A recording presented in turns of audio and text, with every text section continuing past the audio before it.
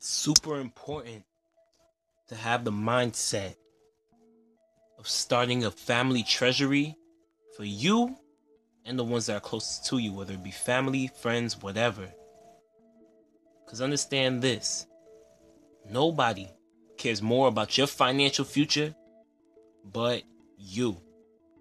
If we could learn to start to save from 5 to 10% of our income and say, this is for me, I am paying myself first, even if I can't afford my rent, even if I can't afford my insurance, even if I can't afford to pay for lunch this week, whatever it is, no, we have to pay ourselves first, always,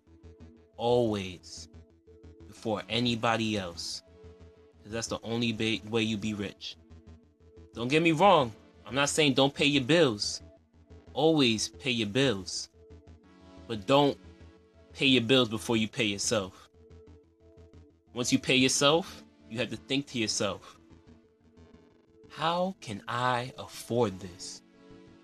How can I take myself to the next level to afford this? You're supposed to be able to push yourself and use your mind to think. Believe in yourself that you have the strength and the common sense enough to make sure that you're not struggling for the rest of your life. Pay yourself first, because it pays to invest in yourself. You'll always make sure that you make more than what you put in when you're paying for yourself. And you could always determine the level of success if you decide to invest in yourself. When you invest into a different company, there are risks. When you invest in yourself, you know that you will always improve. So, build that treasure. Build that treasury for you, your family, and just so that maybe you'll be able to contribute to a better life here that we wish to live for our kids. What if there's like a health food store as popular as McDonald's, and you was the initial investor of that? The possibilities are endless.